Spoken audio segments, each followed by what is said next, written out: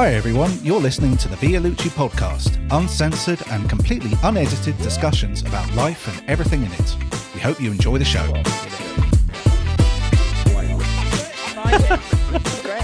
You're enjoying the music. Yeah, absolutely. Having a little big. And Charles's dulcet tones. Hello to Charles if he's listening. He probably is somewhere. Hi, Charles. I've forgotten Isla. Yes. Yeah. Isla. Most people say it wrong. What do they say? They say like Isla. Something Oh God, like even I wouldn't do that. But surely It's with okay, Isla Fisher. but I did like leave it with one of my directors. I just let him call me it because I didn't say it fast. Like I didn't have and it gets too embarrassing. small, and I was just really like I'm really like socially awkward in that way. So I was like, oh, it's too late, and then I left it like a month, and then I said, by the way, and then he just couldn't. It's so funny you say that. I was listening to one of those early Ricky Gervais shows when he's on like XFM. Yeah, and he was talking about how when he was younger, he used to go to the pub, and the landlord kept calling him Steve. And he said it was a bit of a villainy pub. He said, I like to do that sort of stuff. And he said, but I was so young. He said, I didn't say anything. And he said, it went on for about 2 years until, unfortunately, he was in a pub with someone else. And he went, Steve. And he went, what are you calling him Steve for? And he went, his name's Steve. And he went, no. He said, oh, your name's not Steve. And he went, no. And he said, but I've been calling you Steve for 2 years. And he went, have you? But there's just like a window of time. There's a window of time before. Of time that you can like literally mere seconds. Yeah, that you can correct, I think it's and better to was nip just it in the gone. bud for everyone's sake. Go, look, by the way, you just pronounced my I name wrong, normally and it's do, fine. but I just for some reason I was like, nope, I can't. Where does the name it's Isla gone. come? Is that Irish or something? I chose it. Come on, so how did that happen? So fun fact, everyone, little tidbit. Yeah. My birth name is it a Molly. stage name? No, it's legally. Yeah. My birth name was Molly, and then I changed it. I started going by Isla when I was like 14, and then changed it when I was 16 before I went to. So you hadn't. It's not like it's your middle name and you preferred it. No, It's just Where did chosen. it come from? Yeah. I don't know. It just was there. I was like, yeah, my name's Isla, and everyone was like, oh, that's really cool. Like, how do you find? I wonder if there's like some sort of regress, like something in a previous life, and you go, why are you calling me Well, Molly? My name's I'm Isla. very spiritual anyway, Right. so there's a whole. We could go down a rabbit So, and hole what about ages that. were you saying about that? 14 and 16, you said? Yeah, because I went to uni early, 2 years early. So what happened? When did it, the name, what made it? I was Film 14. star you saw? No, I was just kind of. So I just kind of wanted to separate who I was because I was very different when I was Right, younger. yeah. I had golden hair. Like I looked completely different. I was just completely different person. And then when I was like 14, 15, I was like, I am not the same person anymore. Like That's fair enough. this doesn't calling me Molly just doesn't look right. It just doesn't make sense anymore. The So I was like, branding doesn't work. Yeah, I was like, I'm gonna rebrand, guys. And who did you say to your mum and dad? Oh, it was a really my mum was super offended. Yeah. Well, obviously, and I understand. Like when I was a bit of a brat about it because I was like, "How dare you? This is who I am." But no, I get it because That's a weird thing for a parent. not to So do. why did they pick Molly then? Was that from? no, Was it the gran or I something? don't. Oh, it was because my mum had this pig. I'm understanding Yeah, why. yeah. Right. I've just So, gone, there we go. I can't remember the story, but there's something about a pig called Molly that she could Right, have or yeah, something. yeah, So now yeah. I'm Molly, and I was like, "Well, Yeah. thanks, Mum. That really makes Yeah, me I think want we've to put keep that- my we've figured name. out, I think. I really want to keep my name now Yeah. because obviously, who doesn't want to be named after a pig? Yeah. It really Also, is. Molly is very that's a little in the same way. Very sweet. If I Yeah. was that, I'm really not. Like, look at me. Come on now. And my voice is so Again, the low. I'm like branding Batman, didn't work. so It didn't fit the branding. it just can't imagine I going know. Molly.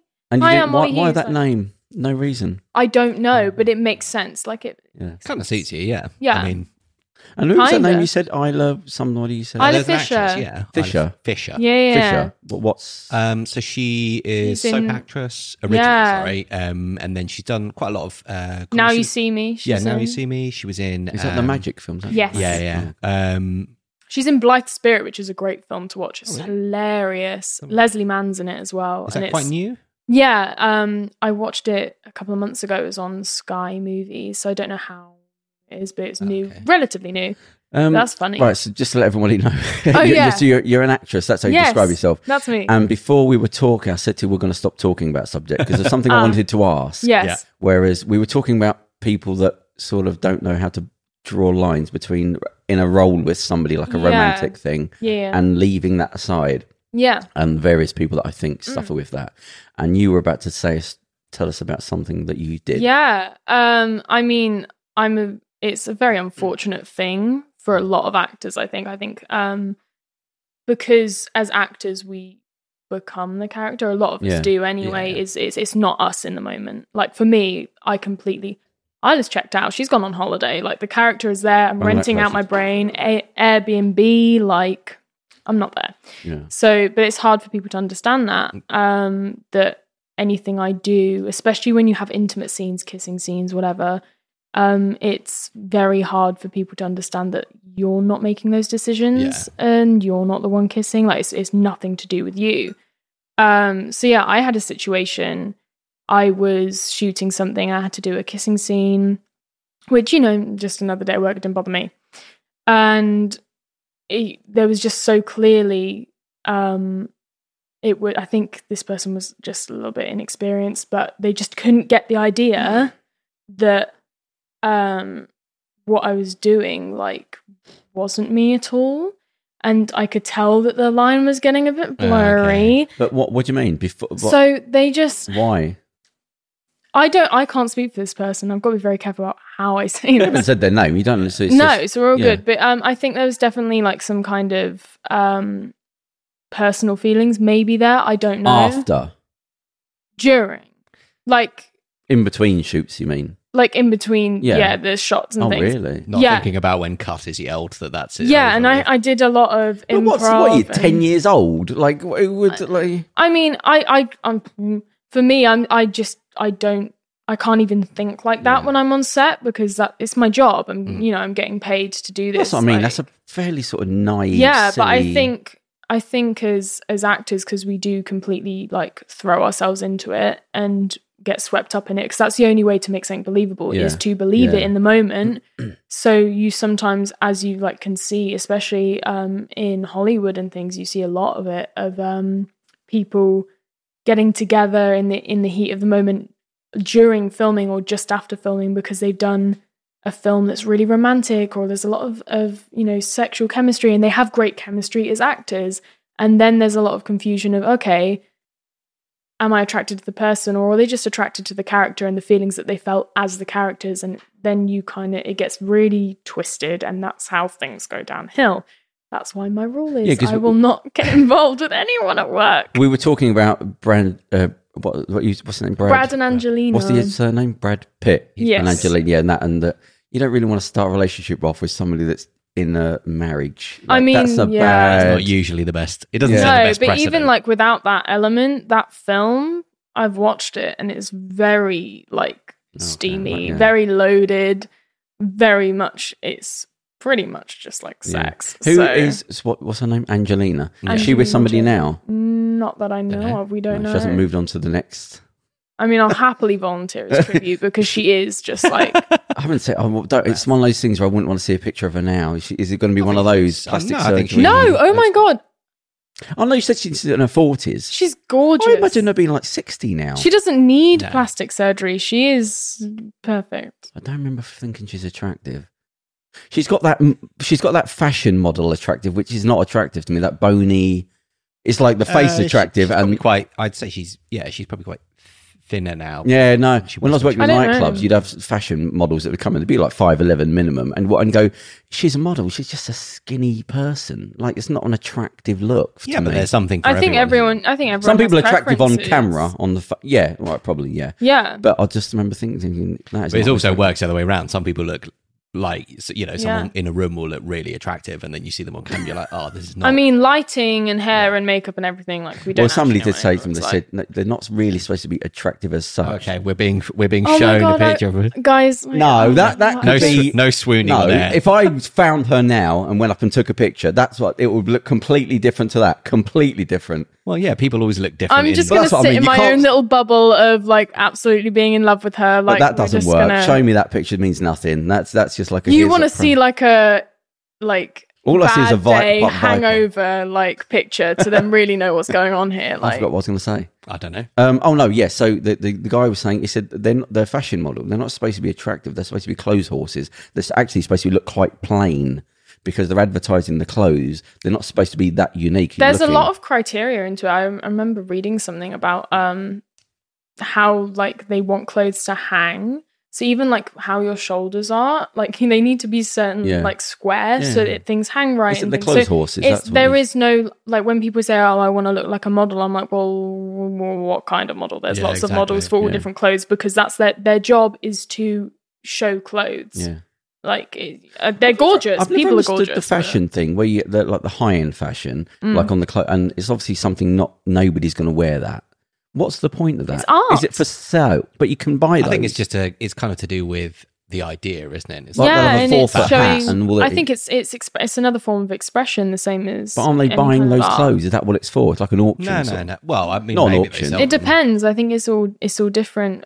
Showing collections means that it's a lot of stuff is for the higher market. So for events and things, you'd want to buy the collection and things, like how a lot of people wear. Right. They say I'm wearing such and such. But no, when you see somebody like that, they've got a 3-foot hat. I mean, that's art. That's art. But surely they're making money. What's the event for? Well, they're just being paid. Aren't they selling I don't know. Yeah, I don't really know the. It's not to do that's with. Like, I'd want to learn. I think. Is it not maybe to do with like the?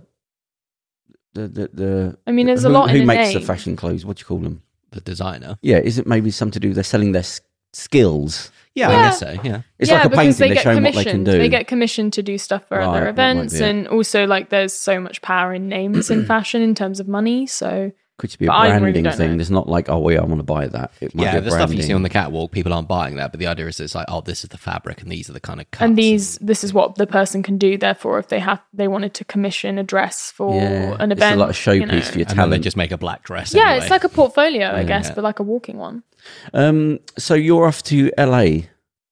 Maybe. Wow. Do you know what? I spoke to somebody the other day. She was in. She's a presenter on Fox, and she's English. Mm-hmm. She's a fitness, and she's gone over there. So she's been over there for a while now. And I did say to her, I said, "Have you got any advice? Because now you've been living it." She's very nice, decent person, and she works for Fox, so she's in the thick of it. The worst of the worst sort of thing. And I thought, have you got any advice, like? Just from somebody who's just coming, doesn't know anything, but other than I realised the time delay, so I haven't heard from her since. But I'll pass on the information when I get it back. Please do. But so what's the what are you thinking? Is it an agent thing? Is it a work thing? Is it what you? It's a work thing. But what what is it? What are you waiting for? Just a yes or a no, essentially. But you never hear a no. Yeah, it's a job. It's a job. It'd be a great job. I'd be very lucky. But yeah, there's not much I can say about it because it's literally like. But you don't have to say any specifics. But no, it'd be great. It's an acting job. For a film. It'd be a series. Series lead, and I get to sing as well, which is a big part of my life as well. So I kind of get to do two things at once. What type of music do you like? Don't say everything because that's obvious. But... No. I mean, I grew up work-wise doing musical theatre since I was like 3 years old. So that's where my training and my expertise lie. 3? Yeah. I can't even remember being alive before 8, 9. I've never not wanted to be an actor. Like I've never, I knew I came out of, I was born and I was like, yep, that's me. I'm ready. So I was trying to get the lead from Phantom of the Opera. She's the first woman of colour to do it. I can't remember. Yes. Is this recently then? Yeah.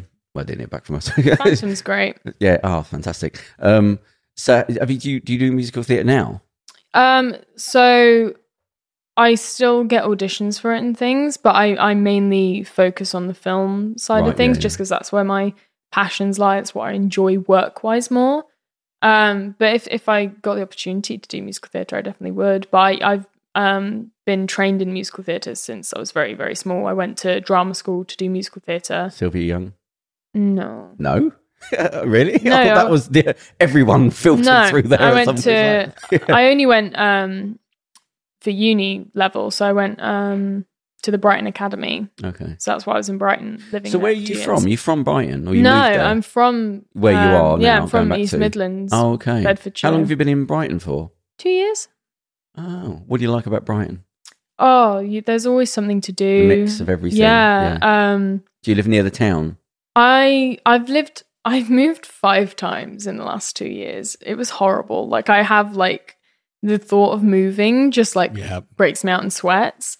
I've lived in Preston Park. I've lived in Hove. So Hove's more removed from it. Are these all within Brighton, these areas? Yeah. Oh, so right. Preston Park is half in, half out. But Hove is like... So would you describe Brighton as like London, or is it like a Camden size? It's probably it's more like central Brighton. a more chilled out version of London, I guess. I think it's But like I mean, if London was there's on a lot. weed. I always imagine it like it's only like 3 miles across, that sort of size. I don't even know about size, but I mean, it's I a don't city. know. But it's, I thought you were from Brighton. yeah, but I don't get the Not even- pedometer. No, but I mean, is it like a London size thing? No. No. So it's more like a small. I guess it'd be Finsbury like the Park, size of a Enfield. borough. Yeah, Oh, Yeah. okay, like that okay. kind of thing. Yeah. So how far are you from the beach? Walk. 5 minutes. Oh, great. It was great. I love Brighton so Is it much. shingle beach or sand? No, it's shingle. Yeah. Oh, okay. High tide though. What does that mean? Oh yeah, The we've sea's had out. we've had some really high tides recently, and it's don't know like what this all means. What do you sand. mean? When the sea goes out, you know when the sea Yeah. is Yeah. that high tide or low tide? Oh, I never remember which way wait, round it is. low tide. Is it low If tide? it's out, it's yeah, got- if it's out yeah. low tide, then particularly in Hove, you get sandy beach. I love going to the beach in Hove. Don't go to the beach in Brighton. Oh, because when it goes Can't out, sit you've got the down. sand, and when it comes Yeah. in, you've only got the. Yes. Oh, right. Yeah, but Brighton Beach is always busy, especially at the moment. But Hove, it's like there's more peace. Is there any parking in Brighton? I'm just a tour guide. Parking in Brighton Yeah. is How much are they charged horrible. betwing the? Really? Really? Absolutely, it's Oh, an forget it, absolute I'm fault. not It's getting really It's How do you just get really up hard. there? Do you get trains up there? Yeah, just get train there. Oh, so you've just come from Brighton. Yes. So what's the train situation? If I was to leave here now and go to Brighton, Take you like from here. what's the main station? Front. Either London Bridge Victoria. yeah, or London Bridge. And what happens there? from It's like there? an hour. Yeah. One hour. train? Yeah. Direct. To where? You can go to Brighton or Hove, depending on which one's. What's the one nearest the sea? Brighton. I guess. Brighton. And I get out of that station. You basically Walk or Walk car? straight down, literally. Yeah. straight Oh, really? down. Yeah, it can be if you get the fast train as well. It's like 50 minutes. Yeah, So yeah. that costs you. It is quite expensive. Go on. About 35 quid, I guess. I don't know because I have Yeah, a rail I've card. got I a have rail yeah. card as Well, that's well. less than fuel. When you Yeah. say you got a rail card, what do you mean by that? So I have a 16 to 25 one, so I get a third off my Ah. ticket prices. I do not have a 16 to 25. Yeah. I just have the regular network one. Yeah. So what do you get off discount? I think it's a third. Yeah, You yeah. basically What if you pay something cash? Like 20. I'm not getting the you ticket. don't. I'm not putting No, my no, name you on don't it. have. They don't give you a discount for cash. No. It's not like a back That's alley. not No, how I mean, it what would it Someone cost? doesn't spend. I mean, It'd what still be would- the same. Oh, So- you mean if you bought it Yeah. just without the Is it card? just going to go up to like 70 quid or No, something? No, if you pay for like, I don't know, first class, then maybe. Can you still but- pay cash Yeah, I guess so. Yes. for now? Maybe not on a machine, but I'm sure at, Yeah. at a ticket booth. Yeah. you- No, I hate ticket I know booths, how so much I just like to like track everyone. the So I'm idea. assuming that you eventually they're going to do away with the We're cash. getting on a train, so I think they can track. There's CCTV, there's all of that. Yeah. I don't know why you're hiding. It's like That is the worst argument. It's not. Yeah, what are you going What- to Brighton to do? What are you hiding from? no. Because My, you don't no, wanna my be point tracked? is no. It's not that. I get that, and listeners of this podcast will have many ideas why Theo wants to hide. But my point is like the idea of like, oh well, I don't spend my thing. It just makes it easier to find you. That's all it. All you're doing is Yeah. cutting out you're saving 10 minutes off the search from their side. That's very true. No, I like that don't- we're timing this. We're going to write this down. I We're don't going to. believe that. It's a new Build a fan TV view. show. the Hunting government Theo. would hate if everyone started paying cash for everything again. Yeah, probably. I'd do it out of spite, I honestly. mean, there's a radio presenter, and he's saying, Take and it this is the down. thing as well. The radio presenter, he's saying, I got burgled. He lives in Portobello or something like that. Got burgled. Went to the police. Thought, look, there's cameras everywhere, all over the high street. Well, not far from the high street. And they went, well, there's nothing we can do. And Yeah. but what about all this thing about cameras everywhere? Yeah. Well, That's just for. oh, that's yeah, for, if it's only for a certain level. parking. Yeah, but it's for parking and Yeah. it's for fining stuff. So it's just like, even though you got camera, it serves nothing. All they got, cameras here, cameras here. Yeah. Somebody got stabbed and died. Oh, well done. Yeah, but it's because You're they've got gonna to have the him back- man bring him hours to back look to it up, life. haven't they? Yeah, but no, you do. That's what we pay you for. Not well, you're not really that important. What if the Queen got burgled? Yeah, well, definitely. Well, so you've literally just told me I I'm like not the idea worth of the it. Queen being burgled. yeah, absolutely. No, but you're laughing. But it's do you understand what I'm saying? The government, the police are Yeah. saying to you, you're not that important. If somebody else Yeah. was, we will do it for them. Oh yeah, money is power. And all Yeah, that. but I mean, that's what it is. That guy's saying, well, no, they're not going to investigate. But there's cameras everywhere. Yeah. We keep talking about cameras and surveillance safety, but yeah, not for you lot. I mean, it's literally what they're saying. And but you still go, oh, you bung cameras up. No, don't bung cameras up because they're no use to me anyway. So what's the point? I said, if you get murdered, oh, well done. You got the guy. Well, I prefer not to be murdered. Thank you very much. I mean, at that point, you're kind of, yeah, you don't really get a say in the matter. Yeah, no, but that's my point. I'm saying for other people. Yeah, yeah. Well, I've been murdered. I don't care, but you catch them afterwards. that I don't want it to happen. How about you put a policeman there to stop the thing? I think now we're getting to Minority Report, aren't we? Where it's like if you're predicting the future, if you're preventing this is a conversation that could go on for but it's just but it's talking about you not why pay for cash when it's cheaper. No, I'll pay more so you don't have but my point was you don't. I thought that's what you were getting at was that it was cheaper. I love that all this came from train tickets, by the way. I really like this. Because it's the last time I did tell you this is what the show is. No, the last time when I get on the train and they go, oh, it's cheaper if you do the thing. No, well, do I have to put my photograph and get a little card? Yeah, well, I'll pay the cash extra. Thank you very much. You won't know I'm getting on the train. It's just this is all going to come tumbling down on you when we get a fascist government in. And why is it tumbling down on me? What did I do? Yeah, it's you personally. It's all your travel fault. Cards ticking in everywhere we go. Fascists will love that. They'll think it's super efficient.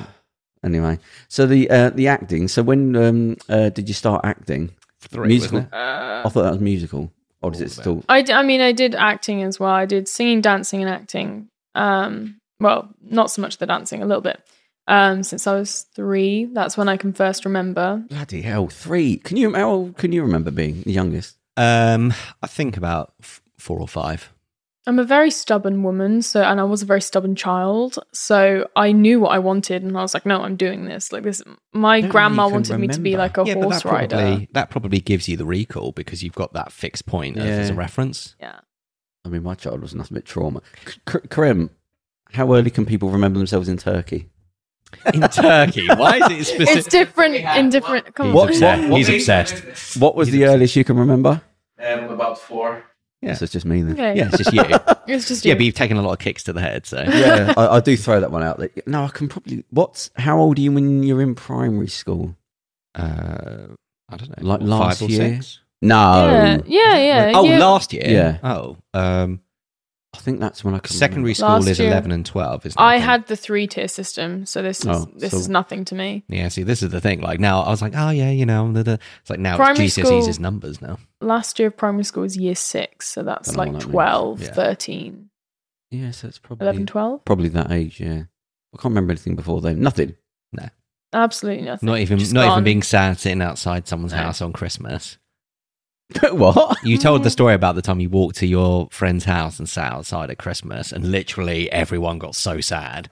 It was kind of You're hard. not talking about the church. When I sat outside, fell asleep outside the church and woke up on Christmas Day. Oh God! Oh This my is God. worse than I It's did like use some this one. Christmas carol. No, but I don't know Yeah. if I told you. So I did used to go and put cards through people's door that, like, if they were struggling, like a single mother, I used to put money, but I didn't put the name because I just wanted somebody to have a bit of Christmas something. That I wasn't, love that. because the adults grow out of it. But I used to do that all Yeah. the time. Also, had nothing to do on Christmas. apart from to go yell at the sea. It got me out of the house.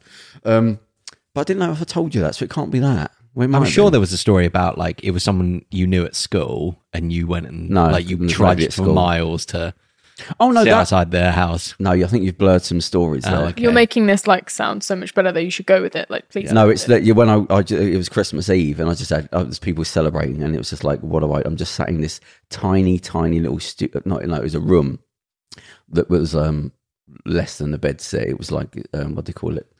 The government paid for the bloody what do they call it? Social housing thing. Oh yeah. And everyone was sort of celebrating next door with his families. I thought, I'm getting out of here. I'm not sitting here. Like it's 11 o'clock at night, Christmas Eve. So I just got out and I just walked. And I said, I don't know where I'm going. I've got nothing. I've got no money, so I can't do anything. Don't know anybody. So I'm just going to walk. And I ended up at some church in the middle of like fields, like 4 miles away in Hertfordshire. And then the church was just kicking out because it was strange that it was there. Yeah. Because I didn't know they were open at night at that thing. And I just saw Midnight the mass, light. wouldn't it? Yeah, up on the hill. And I thought, well, let me go there. I must have walked for about 2 hours, just walk somewhere. And I saw people coming out. So I sort of skittled out because I walked up to it and people came out. But the door was left open. So I waited for about 20 minutes and everyone had gone. I thought, why is the door still open? So I went in there. And I just sat there. And I was just like, oh, I don't know what to do with my life. And I just sat here. And then I heard some noises like rustling. So I quickly skittled out and I went outside and sat by the back of it. And I heard the door shut. But then I woke up and it was like 5 a.m. Wow. And I was just woke up and I was staring at just a gravestone. And it This was is 5. so- Does it have your own name on it? Like It was 5. Yeah. No. It was 5 o'clock in the morning when it's grey, Oh my and it's like not This yesterday. is the sequel to Christmas Carol, Yeah, guys. exactly. If you didn't know, like this It is was the one of the unheard most. I want tales. to make it more depressive than it wasn't because it was, but it wasn't. It's hard. It's hard. But to I make was it more. just looking at it, and I've got no money. I've got no witness to me being alive. No one cares. I've got nothing to go back to. It's Christmas Day, and I'm sat here staring at a gravestone at 4 and 5 in the morning. And I just thought at the time. And how old were you at this point? Oh, I don't know ages. So probably roughly mid-20s. I don't know. Okay. Oh, I thought this was like a Tiny Tim situation. No. Like, but I just thought, this is fucking pathetic. Like, this is real. I thought at the time, sat there, I wonder if anyone in the world has ever been this pathetic. Like, there's nothing here. And I was thinking back to sort of ancient times in my head. Like, even then, somebody must have had, because there's nothing lower. Like, this is it. This is the bottom of the... I think Rudy Giuliani giving a victory speech outside of a dildo shop when he meant to book the 4 seasons is probably more pathetic. Why did we bring that up for Christmas? It's gone I can't remember now. Who knows? Let's bring it back up. Let's bring the energy back up. This suddenly got really heavy. I was like, damn. I wish it's not dark. I just remember it was just funny to look back on and go, yeah, that was pretty low. Like, it's a weird, got nothing. No. Normally that would be the redemption story. Yeah, it's a good story though. I say everything's got worse from there. Because having nothing was pretty good, because it's when you got worse. You fled from the church, you turned your back on. Yeah. But it was funny because I was just thinking, like, there's no depression, nothing. I was just thinking, this is pretty low. You're just wondering. Like, in my head, I was thinking, this is pretty low. It's the only way now because of all the stuff I've done, people say, I've done the magazine, done these things and podcasts, and like, it genuinely bounces off me, that sort of stuff. But I remember going from zero, because that's the to go from zero to having 100 quid in your pocket. That's the hard bit. Getting to where you're sort of taken as a professional, like a member of society, even. Yeah. That was the bigger journey. Yeah. Everything else is easy. The magazine, that was all easy. That was nothing. The hardest bit was going, I've got no money, nothing. How do I become a normal human being? I can't read at the time still. Yeah. So I'm locked out of society. Going from there to just a normal human being. Just getting my first job and going, wow, how did I get here? Like, first paycheck, or was it cash in hand? The first one I probably got gigs, I actually felt a little bit respectable, almost like fraud. Like I was like a proper person when somebody paid me to do a job. Yeah. And going, oh, this feels quite nice. But then realised that I immediately don't fit into a structure. So I just bounced from job to job to job. Do you remember, like, the first time, I hope this isn't a gross question, but do you remember, like, the first time you got paid to act? First time I got paid you realise you're not, you're faking it. But do you know what I mean? Like, and then it's like, oh, wow, now I do this for, like, I do this for a living kind of thing. This is the thing, like, this is the problem, and this is why every time I go to, like, interviews and stuff, I'm like, oh, what am I going to do? Because of the way that I act, I don't remember anything. I don't remember anything about any job. Like, you can ask me, there's maybe like a few things that I'll know, but like, I genuinely don't know the first time I got paid. I'm like, do you know what? That's the thing. So I was speaking to somebody once, and they were saying, I can't remember what it's called, but it's to do with how you view time. And it's like, no, you just reset. You ask me, like, all the time, people say to me, what age this? I like, so there's supposed to have been a birthday for me what are we in August still? Yes. Sure. Yeah. And because I don't know anything about ages or anything like that. I love you checked your watch, by the way. I thought you were just being a bit, I was like, really? Yeah. So I immediately forget anything. If it's not... I was bored. It's just the next thing. And you could say next week, like, what happened last week, think, I don't know. I don't think, like, I don't go backwards. Yeah. So when I say, what age were you? They go, I haven't got a bloody clue. You probably know. You take a guess. But it's just thinking forward. But it sounds like a weird thing until you sort of get it. Someone say, when did you get it? Go, I don't know. I don't think backwards. Well, especially because, like, from an acting point of view, as I said, like, I'm not there. It's my character. Like, there's so much that I don't remember. When do you okay, forget the payment thing. When did you feel like, I'm doing a proper job? Like, I guess that's what I was when people say, like, action and go, click. Not like, what's your sort code? And you know what I mean? Like, when did you... Yeah. I think actually it's only until more recently. So I recently did a web series called 7 Minutes in Heaven. Really great. I had the best time. And it was when I was, like, in that room, even though it was a very small production in terms of, like, crew size. It was very, like, small, which was nice. It was nice and intimate, and it worked for what we were doing.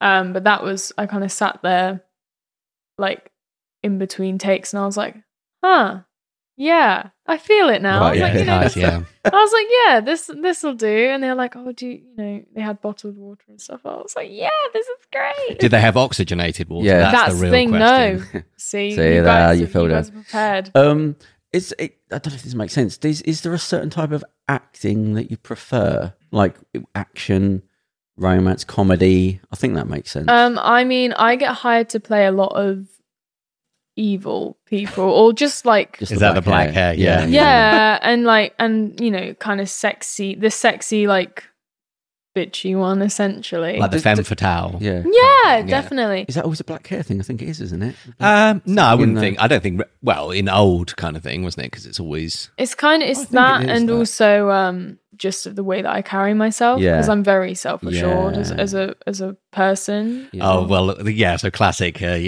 Anything dramatic. It's like confident woman must be evil. Yes, so, but and she has a dark hair. We'll pick up on that. Yeah, it's great. I have a lot of fun, but yeah, those kind of roles are definitely dark. Strong. I like a lot of dark stuff. Like my dream kind of thing is The Haunting of Hill House and stuff like that. That's all like kind of. Film, I assume. It's a horror series, and it's It's quite recent, isn't it? Yes, seen it, you have to watch it. It's the best thing ever.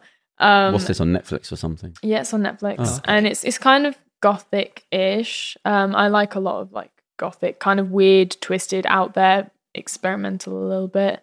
I really want to do some action stuff. I'd really like to do that, but I'm a massive fantasy person as well. Like personally, my taste in films, love fantasy films. So stuff like Maleficent and things like that. Yeah. I do all that. Is that also because of Angelina? Yeah, I mean, I wouldn't say no to working with her. Like, I'm not going to say no. Did I tell you I had an argument with a stunt guy in the film set? Did I tell you that? It's hard to keep track of who you've had an argument with. No, don't, because that all adds... see... I could tell you something else that somebody said. Go on with the stunt No, because guy. he was clearly hired people because they were attractive more than what they could do. Oh. And they couldn't... For stunt as well, that's really... I mean, low-level I mean, stunts, that's an insult to the people anyway. But that's also very dangerous. That's very like... Because even doing something silly, you can hurt yourself quite No, I'm going to say simple, it wasn't like Hollywood silly. stunts. It was like basic low-level Yeah, but fight still, scenes. you could still throw the punch But wrong. it was so bad that's that I was looking at the stunt guy going... Now, remove Hollywood, come right back to sort of amateur filmmaking. And the stunt guy clearly was too young, had no experience. He didn't even carry himself like somebody that knew physicality. Right. And he's telling them who know less than him. And I felt out of guilt. I was thinking, do I say something? Because this looks really bad. This looks really bad. And I don't mind that he's quite nice. Do I say something? And I was like, you know what they're doing there? That doesn't look good. Oh yeah, but no, I'm not having a go. I'm just saying that what you're doing looks. And I was thinking, like it didn't look good? There were like quality? strangle scenes and all that. And I was thinking, they're supposed to be in the army, and you're doing a strangle thing like someone just go. And you're doing it. Yeah, it's more to this. I'm thinking that looks like not quite the tone I think people were going like a 10-year-old would do something, and they had money, so they had the set and all that. I'm thinking. And I was trying to explain, and it just like a child. Anytime you try and help somebody, just ego kicks in straight away. Yeah. Forget you're trying to help me. Forget anything I might learn. I'm doing it. I wouldn't do it in front of people. I'm doing all that. Just kick. I thought, okay, do. I'm trying to help you. Not interested. And it looked ridiculous. Absolutely ridiculous. Yeah, I think it's finding a balance in those kind of situations between respecting someone's position and their work and the fact that they're getting paid to do that, but also like. For the good of everyone else, because everyone involved, if it looks bad, it's everyone's reputation because they're attached to the project. But it annoyed me because I'd want somebody to say when I'm at the gym. I never used to tell anybody about like, oh, you might be doing this wrong because it's not my business. Or sometimes when I see people doing stuff that's actually just damaging them and they've just seen it somewhere. But it's only when a young Spanish guy, I was at the nighttime in the gym, and I think it was Spanish. He said, oh, by the way, when you're doing the back exercise, I could see like when you moved your arm up, it looked better. And since then, I thought, thank God there's people like that. He had nothing to gain. I could have just gone, look at you, like, who are you? You're just a skinny kid. And since then, I thought, no, you should. So I do tell people. But you've got to go, some people kick off. I think you just read the room as best as you can. And obviously, if people want to take that, then they can. If they don't want to take it, they don't. Anyone, if you see doing something wrong, just go and say to them, by the way, and I always say, oh, by the way, I hope you don't mind, but somebody helped me once, is why I'm saying it to you. That I just even say that because I'd want somebody to tell me, by the way. And again, you don't do it in front of people. Also, particularly if you're going to hurt yourself lifting like that, you can do yourself some serious damage.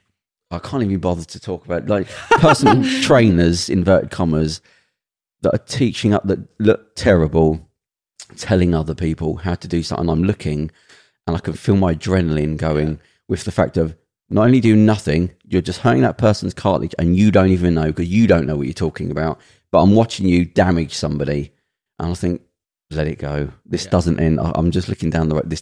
This will never work out for me. I only get damaged here. As I said before, I'm running out of gyms and I'm but it's like, I think, no, I'm in the right. I should be able to say something, but the world has created a place where you can't say anything to anybody because everyone's bloody ego. I mean, yeah, there's a lot of struggle with ego and stuff, and that's to do with how everyone's been brought up, in the fact that people aren't allowed to speak. Shove that mic in your face a bit more. Oh, sorry, I'm just like...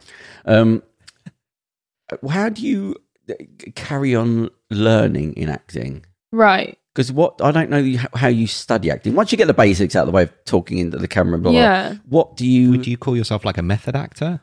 I'm really like method. But I think method... I'm more Meisner, which is a development from that. I don't know what either mean, but I just heard them. Stanislavski's more stage, isn't it? And Meisner's Meisner's kind of... Meisner he built off of Stanislavski. So there's kind of a bit of everything in everyone. But I think it's even saying the word method means something to different to every single actor. It's oh god, what's that bloody thing? Is it the Actors Studio? Yeah. With the guy that talks like this. What's his name? James something? Can't remember his name. Is that still on? Probably it must Probably, be. yeah. It's very good. The only time I hated it. Yes. Actually, I got proved right later on. Oh, who was Madonna? The early Sean days. Penn? There was like the Breakfast Club or something. There was like 5 of them. Madonna. Oh, the Brat Pack? Yeah. She wasn't in the Brat Pack, though. Oh, Sean Penn. It was him. Yeah, Sean Penn, yeah. Who's like a spoilt rich kid, basically. So recently, when I listened to the Madonna audiobook, or the Wow. Yep. Yeah. every year I randomly pick 5 audiobooks that I've never heard. I don't care. So I open up my mind to things I don't. I like that. So That's actually... So I listen to that. There's a comedy cool. one. It's a black comedian from Sheep. And just random stuff because you have to force yourself. It won't happen. Absolutely. And I listen to her as well. I'm not interested really. I'm not into the what you look like life. And her life is more... It's quite interesting in what she doesn't tell the truth about. You know, she's created everything in her. Yeah. And all the people say, no, she says this, that wasn't what happened. No, that story didn't happen. And it was actually like people talking, saying like she was, like she remember seeing her, like she was so desperate to be famous and it wasn't going well. Like she turned up in New York. She thought it was just going to happen because she's from a small community where she was quite unusual. And then she just gets thrown into New York and she's just another person. Yeah. And I remember coming back into the room and she was in a fetal position crying, saying like, I don't know what to do, because she was thinking about going home because it just, she suddenly became a one. Is that a moment you've had, or? I think everyone has like multiple of those moments throughout your career. But I'm going to forget. So the guy, there's talk about her, like he tied her up. Like when they were dating, he was he was schizo, mate. He was like a proper insecure. I thought you meant in a fun way. No, sorry, insecure, I was going in a complete different direction. Insecure rich kid, like saying you're seeing somebody else and all that. Like he was a nutter. Yeah. And she was saying like he was checking up on her everywhere, like she had no reason, but he was just a spoilt young kid, and he whatever he had wasn't happy with, and he started dating her. But you're doing this, you're doing, and he said like you're not going out of the house anymore. When he tied her up and all this, so I never liked him because of that. But so this was Sean Penn doing this. Yes, oh my God. But wow. Again, he was a spoilt rich kid in America. But what was talking about? Oh, so the Actors Studio, and he went on there once. And they have a rule like you're not allowed to smoke. And he got out a cigarette and lit it and started smiling. And everyone was like, woo! And I thought, oh, piss off, you pathetic little child. That's not cool. It's just, but it's such a wankery thing to do. Oh, look at me. It's the person who smokes on the bus. There's like being cool and then there's being a wanker. I agree. Yeah, and the fact that he's a spoilt rich kid that just gets whatever he wants. Because he was like, he punched a reporter when he was younger and he got away with it because he paid him off. And then he did it again. And I was thinking, just a petulant little child, just a silly little child. But so when I saw him next to him, he lit up and that smug look on his face, I thought, you are a real prick. You know, you're not Trent, you're not cool. Is he still about? Yeah. Didn't he say also, didn't he dropped out of acting? He said, I quit acting because his father was like blackballed in the, you know, when they had the, what was it called?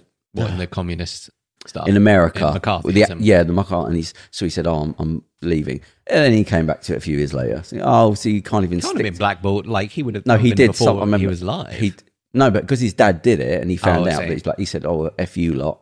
I'm not going to do acting anymore for about 3 years. A lot of people, you know. And then he came back in. So you go, he's just but just that whole, and then when I heard him in the audiobook, she was saying like, he's such a petulant little child. He was like a child.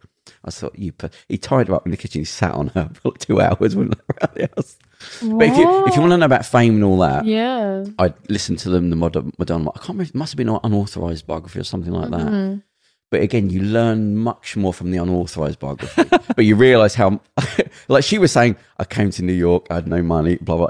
And her mate was like, no, she came to New York, she had like 800 quid. I remember seeing it. Is that a lot of money? And and when she said she'd arrived, she'd actually been there the year before to meet somebody. So like, you go, her whole life is just a painted collage of...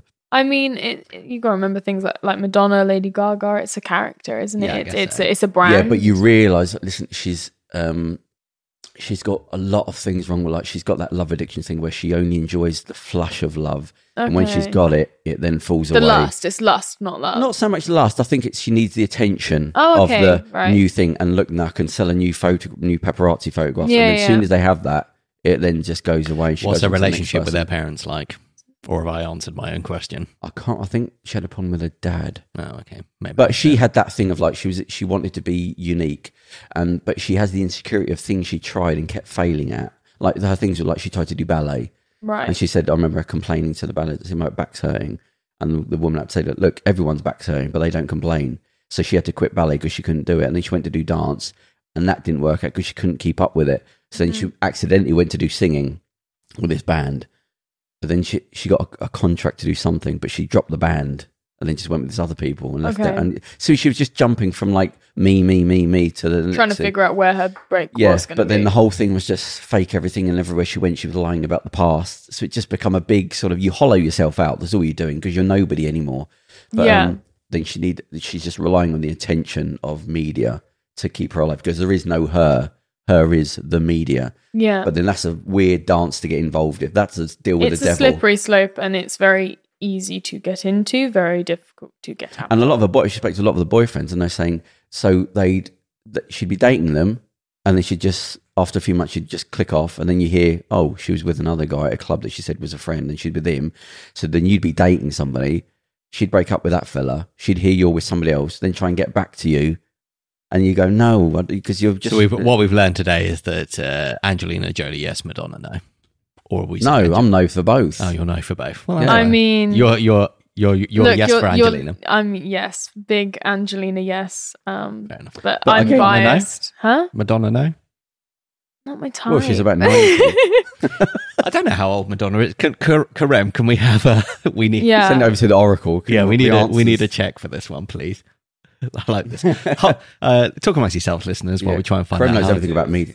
63? Oh, okay. Yeah. It's younger that's than not I kind of 63, what what used to be 63. She probably looks like 43. Do you know? Yeah, that's the thing, isn't it? But it's like when you look at pictures of old, it's like, here's your granddad going off to war when he was 17. You're like, he looks about 40. What are you talking about? He's got height. Yeah, exactly.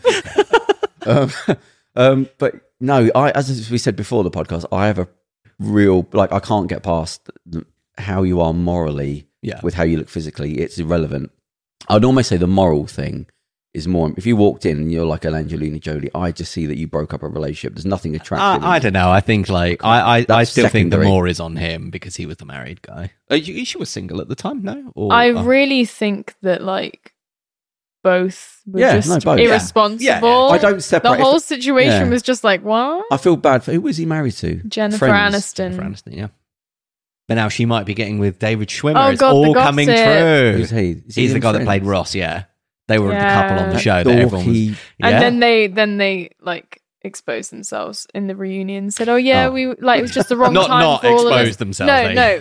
Oh, wait, yeah. They were just like, we liked each other and we knew we were just both in relationships all of the times that the other one was single. And so now everyone's like, they're going to get together. That and I'm like, goofy, jittery sort of character. That's not... On behalf of all goofy, jittery people, I'm very offended by that remark. Like I felt like that was a personal attack there, Karem. Each to their own. I was listening to the Stephen Fry audiobook and he was talking about who's Mr. Bean, Rowan Atkinson. Yeah. And he's saying about he met Rowan Atkinson's wife is like I think she's an Asian makeup artist. He met her on set, and he was saying, "Oh, like, hold on, do you mean a makeup for Asian people?" Or no, she's an Asian makeup artist that right, he met on set, and he was saying like, even though I'm a gay male, she was the woman like she's so beautiful. Like, I was getting jealous. You can appreciate the aesthetics, but right? I was thinking, Mr. Bean, like you've seen your fella, basically that, and that's the bloke you want to go to bed with. Yeah, I mean, I love that. But didn't you say it's about morals? Yeah, Looks, exactly. it's not just one-sided. No, but there's no he's not bringing a negative thing. But surely when you go, that's my husband. Like, I'm not. I mean, I'd be proud because he's bloody funny. Like, Yeah. Plus, Mr. Bean, he's got that Mr. Bean coin. You laugh, but he No, but I feel he lives in a mansion and has sports. I don't believe that would be a thing with her. Maybe not. No. But I just think surely when you go, right, here's my husband here, and here's my husband. Mr. Bean walks in. You go, oh, for Yeah, but it's funny. He's not he's not acting like Mr. Bean at home, I hope. But when you're in the bedroom, you go, yeah, he's funny. That doesn't work. Then in the bedroom, she's like, put on that Blackadder 2 beard. oh gosh. Put on the Blackadder 2 tights. I suppose everyone's got weird quirks. It could just be she might find that attractive. He could just be a really nice, charming guy. Everyone's got their things. Yeah. Each to their own. Yeah. Anyway, we just had to go at everyone in Hollywood. Poor old Rowan Atkinson just minding I'm his own here business. advocating for all. I think they're great. Yeah, exactly. Well, near me, I got a letter through the door because I live near a big field. I live in one of these small towns, but there's a massive field where they're just constantly hiring for like World War II reenactments and anything to do with airplanes. That makes sense. Let's just say it's in Bedfordshire near.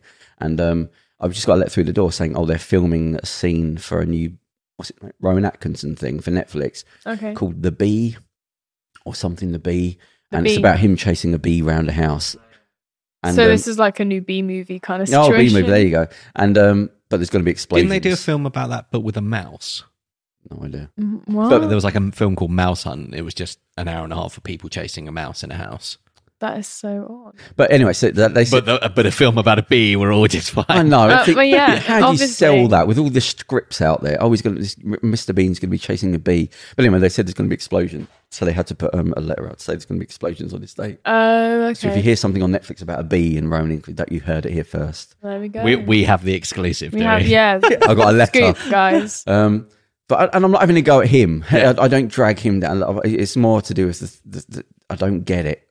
Yeah, but it can be when you add in somebody. Everyone's got very weird quirks. You go, okay, yeah. So you just some people might that be an attractive I think she might like the nerdy. Yeah, exactly. Everyone has their things, their criteria. Would you do a film about chasing a bee? You know what? Yeah, I for mean that Netflix coin. Yeah, just for the SAG card, Yeah, just to get exactly. those points under your. Do you have to get a SAG card for this American thing or have you already got one? Or how does it work? I don't quite know how they'll it's going to sort work you yet. out, They literally they sort it out for me. Yeah, because you need to have a certain amount of credits, don't you? No, I think you only need to have had like one paying job. I think, but in another country, does that work? I think so. It depends, and it's like $3,000 a SAG card. It's not cheap. Yeah, it's quite. It can like wipe out your. I know that in America, there's some just to get the card. People sometimes do like stand-up comedy, like on open mic, just because you can put that down. So you can do like 3 nights. Yeah, you figure out how best to make it work for you, I guess. Yeah. When would that be coming through? Like, what would the weeks, months, days? I don't know. Like, I just the thing about this industry, which is the brutal part that I don't think many people understand, is that you either get a yes or you get silence. You don't get. It's very rare that you will get a actual verbal no. It's I heard somebody in silence. America. They said that they're quite funny about saying no to people because they're worried that one day you might become famous. I think that's horrible. And if they say nothing, then they didn't turn you down. They can say, "We didn't hear from you. We didn't." I mean, I think it's worse to say nothing. Like, I mean, it's more how it disrespectful, works. but from their side, they don't want to say no to people because it might come back. Actually, talking about Madonna, casting, I always used to say no. I used to send like emails. You got just to let people, just to say no, just to not leave people waiting. And you just, as long as you're polite in the email, you know, a lot of the time, by the time you've got them in the room, you'll have seen their show. So it's not like they're going to turn up and be like, "Hi, my name is thingy. I wanted," they're not going to be. But just to put it to bed for somebody, just go right. Okay, yeah, you can't. But then they do say when you do audition, you said just once it's done, forget the thing. Oh, it's absolutely. Not just let it go. Just forget about it. But Madonna, I was talking about Madonna. Do you remember? whenever it was, 15 years ago, when she had kept all the rejection letters from people and she put them online. Yeah. That's iconic. That's iconic behaviour. I love that. But yeah, that almost says a lot about her that she kept all them just to go. Yeah, but a lot of people do keep that kind of stuff. No, and, yeah. The bad energy on that. I'm keeping with you rejection letters. You can use it depends how you treat rejection. Yeah, if whether you it fuels you or whether it hurts you. But also if you treat it as rejection or not. I think you're looking to do. You can work in, well, it motivated me and I kept them on the wall. I don't believe anyone's ever done that. I keep them out of hate and anger that I'm going to get you back. I think it's more to do with that, especially with her. There's no sort of motivation. It's built on her life is built on rage and anger. I have kept an email. This is very bad. From I was casting a project, and it was where the makers of it had a viral film, but at the time the word viral didn't matter. So in the email, I was like, "Oh, it's from the makers of this film. It was a smash hit online." And no. And this agent wrote back to me. He's like, he said, the thing is, I've been voting for the Academy Awards for, I can't remember how long it was, and I never heard of your smash hit film, but good luck. I'll see if I can pass it on to the actor in question who now represents themselves. Wow. Okay. Yeah, exactly. But also, every once in a while, I check in on this guy just to be like, let's see, is he Brad Pitt's agent? Oh no, he represents a bunch of, know, people. He's not Bobby Big Potatoes like he makes out. But that sentence, that opening sentence, you could just take that and I know everything about you. Exactly. I know it's not working out for you. Like, you're angry. The person we were talking to had like reasonably biggish profile at the time, but I think I'd spoken about it with the director. I said this, and he said, if they come back, we don't want to work with these people because that tells us that they're going to be a nightmare. Yeah. You know, so that one sentence, But I'm just like, I've kept that email and I'm just like, anything, I'm like, because I've had a few things happen and I'm like, no, I'm going to wait. Because I thought about but whatever. I just thought I'm going to wait until something big happens. So I'm going to just be like, fuck you. That's a good moment. That's an email that you want. It's the how do you like them apples moment with everything that I've done with the magazine on that. I think I've basically contacted everybody in the UK at some point, like over the years, like basically everyone. And I'm just waiting when things kick off and it all works. I'm just waiting for the thousands of emails to come back and go, oh, I've just seen this in my spam box. I'm just waiting for it to come through. So that's funny. You're the 30th person today that said that. Have I ever told you that I hadn't been on LinkedIn in years? And it was after you and I had started doing the podcast. I think it was when we did the pilot together, and then we were doing the podcast. Pilot for what? For Social Contract. Oh, right. And then so we're doing the. I've been kicking your foot. I thought that was a table leg. Sorry. It's okay. Get too casual. And then I was trawling through like LinkedIn. I hadn't been on in about 5 years. And I was like, I probably should go through this. And I had a message from you. They're like, hey, I'm looking for people. I can't remember. I think it didn't work out. Yeah, exactly. Like, why do you not use it? I need to go through my LinkedIn because LinkedIn it overwhelms me. I don't get it. I don't get LinkedIn, but I've had loads of messages. But a lot of them, it's just like spam stuff. I should probably go through it just for that reason. Use, because I still get things now where people will get back to me. Oh, sorry, I didn't see this. Is it still open? The opportunity? No, it was like 2 years ago. Yeah. If you're on a you've got to check it. That's part of your work. I do now have it open, but I just got.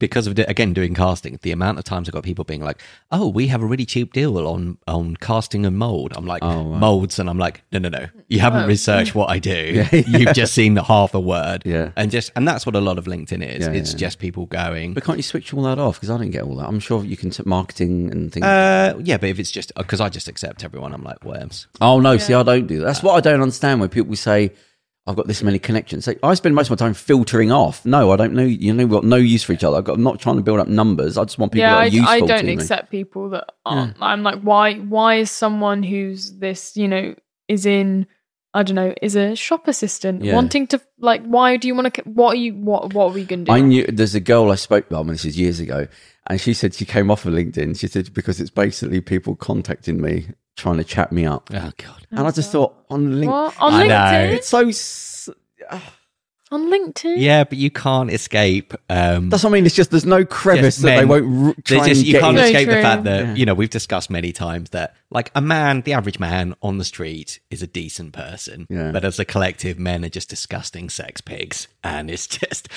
for me. I'm like, men make decisions, and I'm like, interesting choice. Like, really interesting. Personally, don't get interesting choice made. It's like an acting choice. I'm like, wow, this is the situation. This is what I, as a woman, have presented to you in this situation, and you chose that.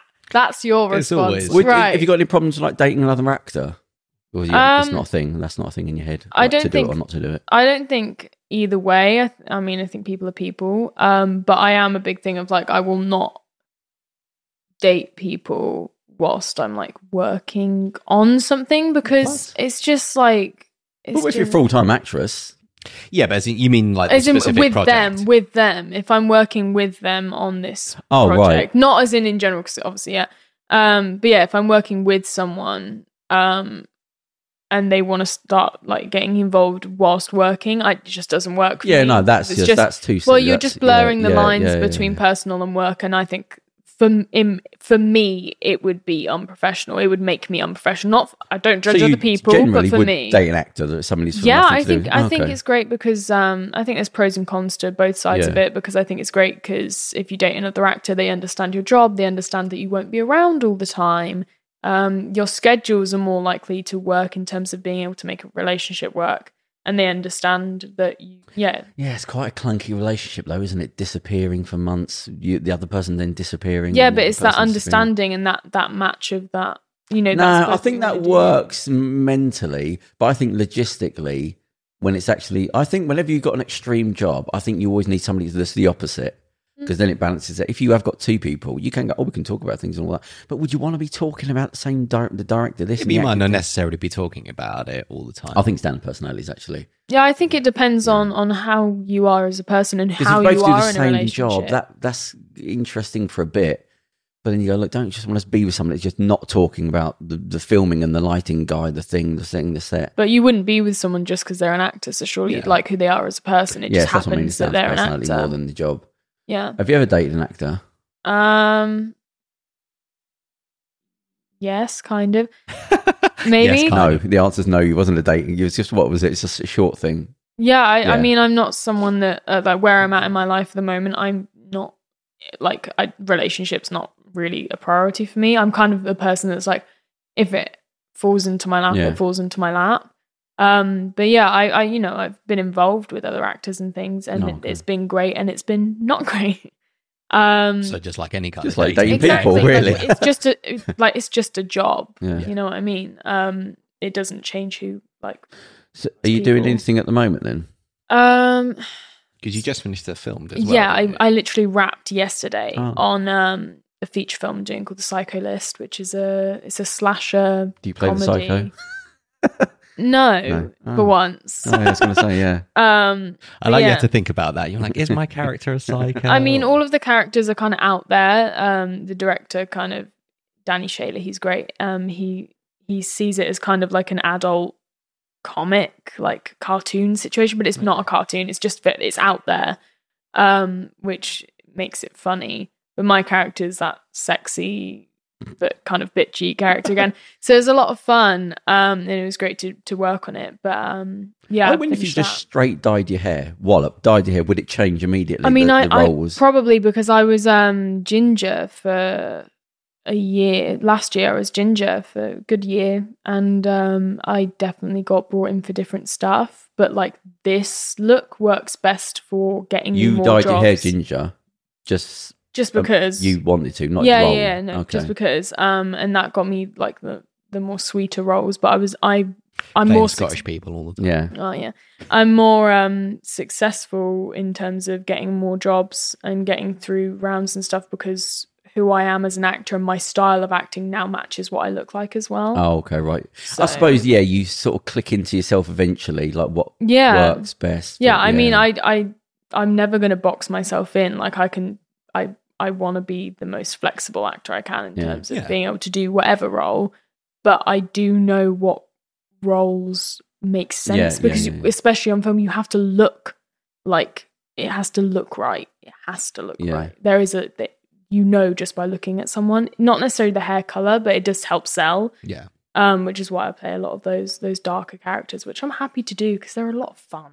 Do you do much on stage stuff, like theatre stuff? I did, and then not at the moment. I mean, I'd love to. I'd love to do some stuff that like is just, you know, just plays and stuff, not necessarily musical theatre. But it's not something I've had as much opportunity to do. But I'm kind of someone that's open to everything, which is why growing up I was like, I want to train in everything, which is great about training in musical theatre. You do the acting, the dancing, and the singing, so that I can do all of the different things that I want. Are you still doing any training now?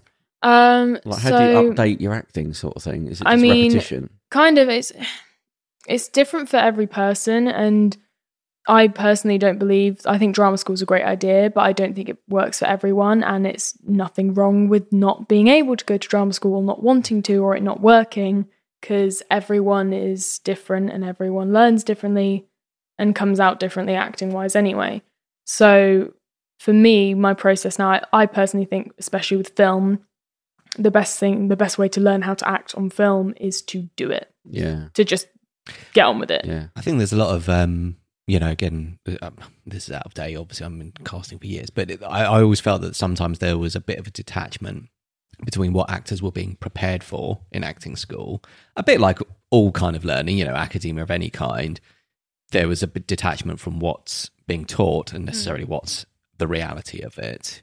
I always felt that was kind of the case. It's a business, isn't it? So it's like something that's small, that's dragged out over years, and there's a lot of stuff, the theory and the blah, blah, but blah. It is all the same. It's the same with like the audition as well as it's a performance. It is a job interview, essentially. Yeah. So you've got to approach it in that same way. There's etiquette, there's ways of doing it, strategies and stuff. But yeah, I think from my experience, there's a lot of information at drama schools for theatre and things, but film is much harder to teach in a classroom, just because of the way it is. Whereas theatre, the way that it's structured is much easier to teach. Whereas film, because it is much more intimate and it's instinctual, which theatre can be, but I mean in just the technicality, the technical way of it. We've watched a lot of the films from the 50s and these MGM films. I remember talking to somebody and they said they've always got this weird feel to them. Yeah. And the guy said to me, well, because this was the first sort of like films that were being made, so all these people came out of theatre. Yeah. So their movements and everything's big. Do you know what I mean? Yeah. It's like a theatre play that you're watching. Yeah. But it's also the way it's shot. It's shot as the fourth wall. And it's kind of like a theatrical film, if that's what you'd class it as now. But I personally think that, I think everyone should try to be able to do whatever, like to act, if you're an actor, be able to act in theatre and film. But I once had someone say to me, I was 14, which was when I first started going into film, or first realised that I definitely wanted to do that. I went to an Easter course at Italia Conti, and I walked into this class, and I was like the youngest there. An Easter course? Yeah, it was just like a little course. As in the course at Easter. Yeah. Not for Easter. Yeah, I was like, I was like, choice. So I went into, I didn't realise we were doing a class on film. And so I went in and we did like an improvised scene on camera, and he's been in the industry for like 30 years at that point. And he taught us all these little techniques, but it was mostly just improvising, seeing what we could do. And then I was the last one to leave the room, and he stopped me and he said, "Oh, do you like being on camera?" I was like, "Yeah." Me going, "Yeah, I'm a narcissist, obviously." He was like, "Yeah, the camera likes you." And I was like, "Okay." He was like, you need to do this for your job, because you can't teach that." And that is the brutal thing about film, that no one actually talks about enough, that you could be really like the best actor ever, and you could be put in front of a camera and it just won't work. You could be doing the scene amazingly, but it just, for whatever reason, doesn't work. There's something about it that it's brutal, but you can't choose. You either work on film or you don't. Which I think a lot of people, I wish people were kind of a bit more honest about it. I was listening to a podcast a couple of weeks ago, and he's talking about the director, and he was saying about it's so strange that some people will be like, they'll be fine offset, like when you're just talking amongst people. And even though they've been trained, the second the camera goes on, they suddenly jolt out of place, and you can't get them back into it. And he said, "Jolt out of place." How do you mean? Like the personality it doesn't, like they can be funny and sociable, and then when they're trying to do it on the screen, it's just slightly off. Mm-hmm. And they said it's something to do with like micro psychology, like you're just slightly on edge. I think some people there's a thousand things that yeah. your eyes aren't blinking, your hands aren't moving, and it's not noticeable as such, but it's all these little things. It just feels off because you're actually slightly out. You're not completely comfortable with yourself. I personally think that is more of a thing of like some people just can't ignore the camera. They can't like get it out when they're doing the scene. Like obviously I'm aware of like the camera now and stuff, but if I was doing a scene, it's not there. Because I was talking to someone about this, about films. I think the best films and the best actors, the best way to view film acting is that the characters and the world of that film existed 100 years before that camera ever like was there. So it's not that the world has been built and these characters have been placed and built around the camera. It's that world already had been existing and its time has been going on and on and on. And you suddenly just put a camera in a parallel universe. It should never be that you're creating around it. I think that's the subtlety. Director said he'd learned that what you basically do is just they're nervous or whatever. He said, I just stick the camera on them and have somebody just look, even though it might not be on. He said, just follow that guy. So when he's having the coffee and all that, he knows it's happening. Yeah. He said, we just want to get used to the cameras. He said, whatever he's doing, he could be reading the paper. He said, we're just going to have the camera on it. He said, because you need to get it off his head. You need to learn like to get rid of it, and just some people like to consider it as if it's like another person. Yeah. But I'm just someone that's like, it's not there. It's not there. That's the best It's not there. It should be that us as an audience, it feels like you've just kind of opened a window into a different world. So that way it can't be. He said that, but to one guy, don't play into the camera. He said you really have to just do your scene and forget this camera isn't there. Yeah. Don't even worry about direction. He said, well, however you look, that's his job. It's not your job to look good on camera. No. He will do that in the editing. So that's what they're paid to do. So you just forget it's there. Yeah. And it's quite high up as well. We said it's like some people that are like quite high up. I think it's Clint Eastwood that quite often, I think I'm remembering this correctly, that he'll quite often do read-throughs and rehearsals and stuff, and that's the take. So he'll just have I'd heard he won't do more than like three. He does like 2 or 3 takes, but quite often he'll just be like, he'll have the camera rolling during the rehearsal take. And he'll just be like, actually, I like the rehearsal one. Don't worry about it. And I think it's because of instincts. Like I personally, I understand that because I was speaking to the director Danny of The Cyclist, and we were saying about how he gets as an actor gets better the more takes you go. My best takes will be the first few because I believe in instinct, and I kind of every time the camera cuts and then we reset, I try and forget that ever happened to try and keep it as if it's my first. Because so I understand him rolling the camera and wanting to just go with the rehearsal stuff because that is what came instinctually, like straight away. It wasn't thought about. It wasn't, I've done that, so now I'm going to do it again. It gets stale and it's very hard to not like to stop it from being that way. Yeah, every time you do it again, you're going to be less and less original. Yeah. And as you know, when we're talking now, nothing is perfect. It is instinctual. Like we're not planning out word for word what we're going to say. Like, I mean, that's the whole point of the podcast. You just gotta go for it. And that is how it should feel on film. Obviously, yes, it has been written, but it should be that it's just what comes out, which is why Jessica Chastain, who's a great actress, she does this as well, but I do it. And when I get a script, I'll read it through once. And then when it comes to me actually learning it, I'll cross out and like completely black out anything that says I say the character says it like this or walks like this.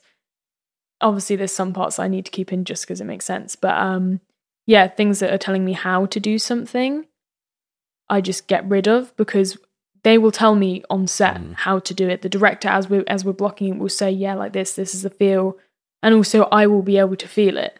So it stops things from being too premeditated because that's not what life is. And, you know, acting is capturing life. It's not pretending. It's not faking. I just spoke to somebody recently about something we've got filming, and I did say to him about, like, this is basically the words we're trying to get out, but you won't. It's the thing with acting. It's the things that are so small that you have to make fit you.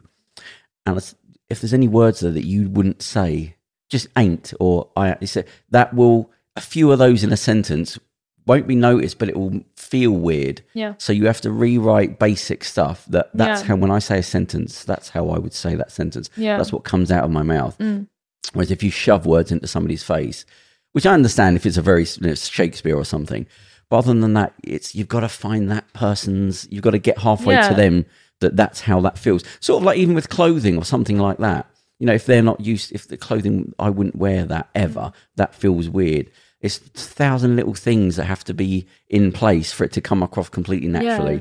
And again, that doesn't work for everything. Some things do have to be very specific. I think it's a choice. I think you, as an actor, when you get that script, you've got to make a choice of, okay, do I make this fit me? Yeah. Or do I need to find the character, and why does it make sense, and why does it fit the character to speak that way? And therefore you have to get rid of yourself and become the character in order to I heard a lot of the higher end act. They said it's built into the when they're filming. There's always the one where they say, "No, just do it how you want. Just whatever you think that character would say, because that might be it just flows better." Absolutely. So it's about the more personalization of everything.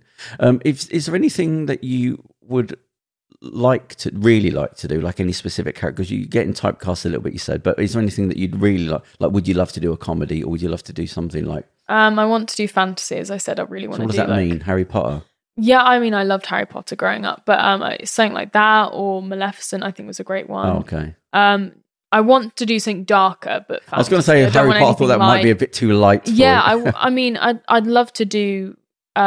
If they ever tried, I mean, I don't think they should try and redo the Harry Potter series for multiple reasons, but also because it's fine as it is. Yeah. It's fine. But if they did, I'd like to see them do darker. What about? Did you see the film The Witch? Yes. Would you like to play the daughter, like the one? Is that the one with Anya Taylor-Joy? I don't know what their names are. Where it's in I think it's in North. The dad gets stabbed. It's by with a goat. Yeah. Yeah. Fine. Yeah. Spoilers. There's no fun in that. That's proper dark. It's just misery. Yeah, that's fine. I'd want to do someone asked me if I could play a character that already exists. Who would I play? And I'd play Irene Adler in Sherlock, the series. Yeah, that's perfectly my kind of casting. Why? What is she? So she's a dominatrix, but she's very smart, and she as in an escort dominatrix. She's not just forceful they're personality. Kind of ambiguous, aren't they? About she talks about clients and stuff. So the whole story is based off of the book, which is A Scandal in Bohemia, but they call it A Scandal in Belgravia in the series. And so she's they say she's gay, but I guess she's bi, but we don't really know. Oh, I forgot. Oh, no. Yes, yeah. So she's this queer woman, and she's a dominatrix by trade, and she one of her clients turns out to be the princess. Yeah, princess. They is say she a woman? Princess. Yeah. Well, yeah. If she's a princess, then yeah. No, the other. Oh, Irene Adler. Yeah. Yeah. And so, do you know many blokes called I forgot Irene? the name. I thought. Yeah. So that's her client, and so her way of protecting herself, because obviously she gets involved with some high up people, is to take pictures of them consensually whilst they're doing it. Say Victorian era. No, it's an updating of Sherlock. It was a couple years ago. It's probably about 10 years with Benedict Cumberbatch and what Sherlock Holmes. Yeah, but they've kind of cameras around it. No, but they've set it in a modern time. Yeah, they modernised it. Okay, right, okay, yeah. It's really good, but yeah. So she takes pictures of these people as kind of insurance, and then she's now being they're trying to get this phone off her because obviously there's pictures of the princess in very compromising positions.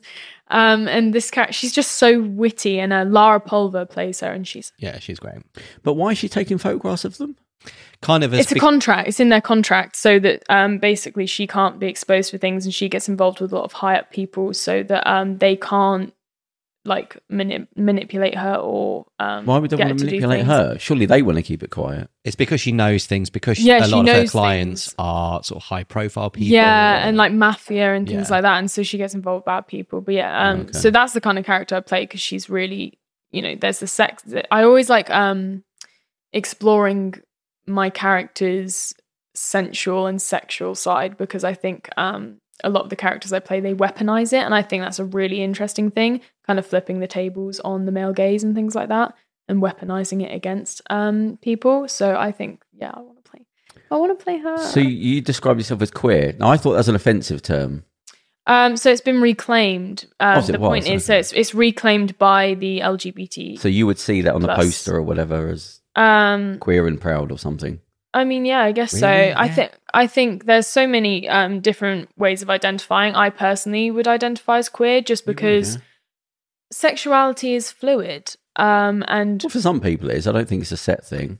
yeah, I think it can change throughout your life, and that's why it's Change throughout your life. Yeah, I mean, experiences that you have, things like that. I mean, it's everyone's different. You've got to remember that, you know, sexuality is going to mean something for everyone. But isn't that just experimentation? Because surely sexuality isn't transient. It's not something that's going to flow and pop in and pop out. I think it is. It definitely has been for me in terms of genuinely, like, I've been through periods of my life where I thought that I was just attracted to women.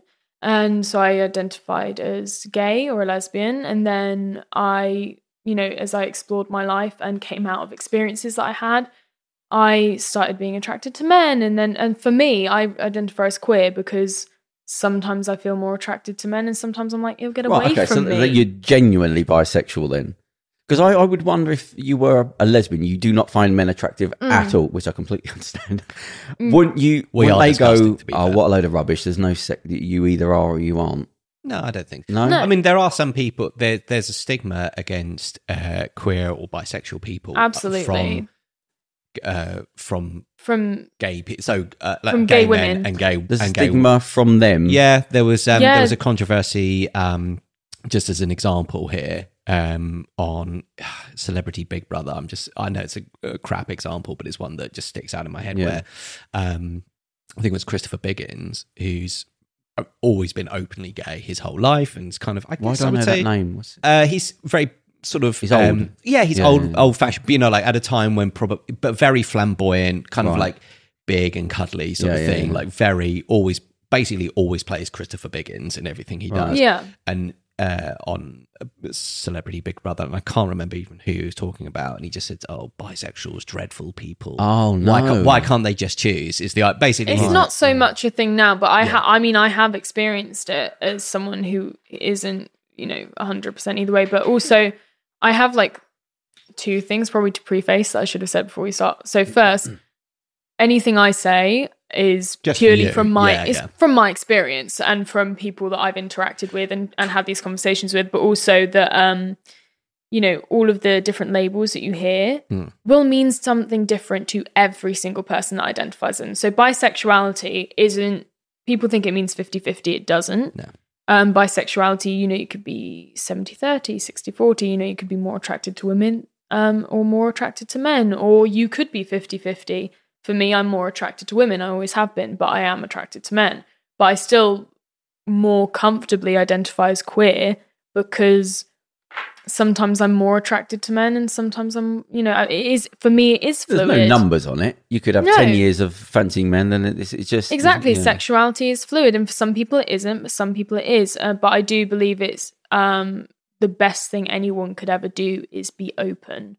Not as in, you know, everyone's a little bit gay. That's not a thing. That's not what I'm saying. But just not put the pressure on. Like, I think in all things in life, there's two extremes. And I think naturally the progression of things is you go from one extreme to the other, then you have to find the middle. And I think the middle for this kind of thing is we need to take the pressure off, especially off of young people. Like what I try to do as a queer woman in the industry and as someone who advocates for that is anyone that has ever come to me and said, oh my God, I'm freaking out, I don't know what to do. And I say, take a breath. It does not matter the science or gender, anything about the person that you're attracted to. You're attracted to a person. If you find a label along the way and that's something to you, like a label matters to you, you go ahead and figure that out. But labels are not essential.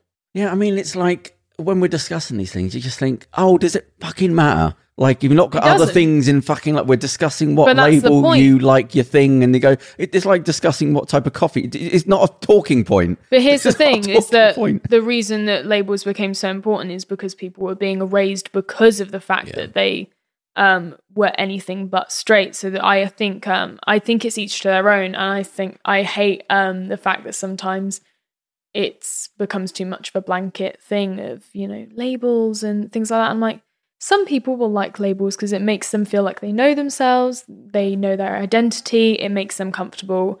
That's their way of being, self-aware. And for some people, labels don't matter. For me, it doesn't matter. It matters to me in terms of conversationally, I will probably say I'm queer or I'm bisexual. But beyond that, I really don't care. But if to someone else it matters, I will totally respect that. And that's what it's about, is about respecting what every other person needs identity-wise, and that you need to respect. Because, Do bisexual people have to come out? Like, is there a conversation, or it's Here's my thing. I'm very lucky, very, very lucky in the fact that my mum's gay.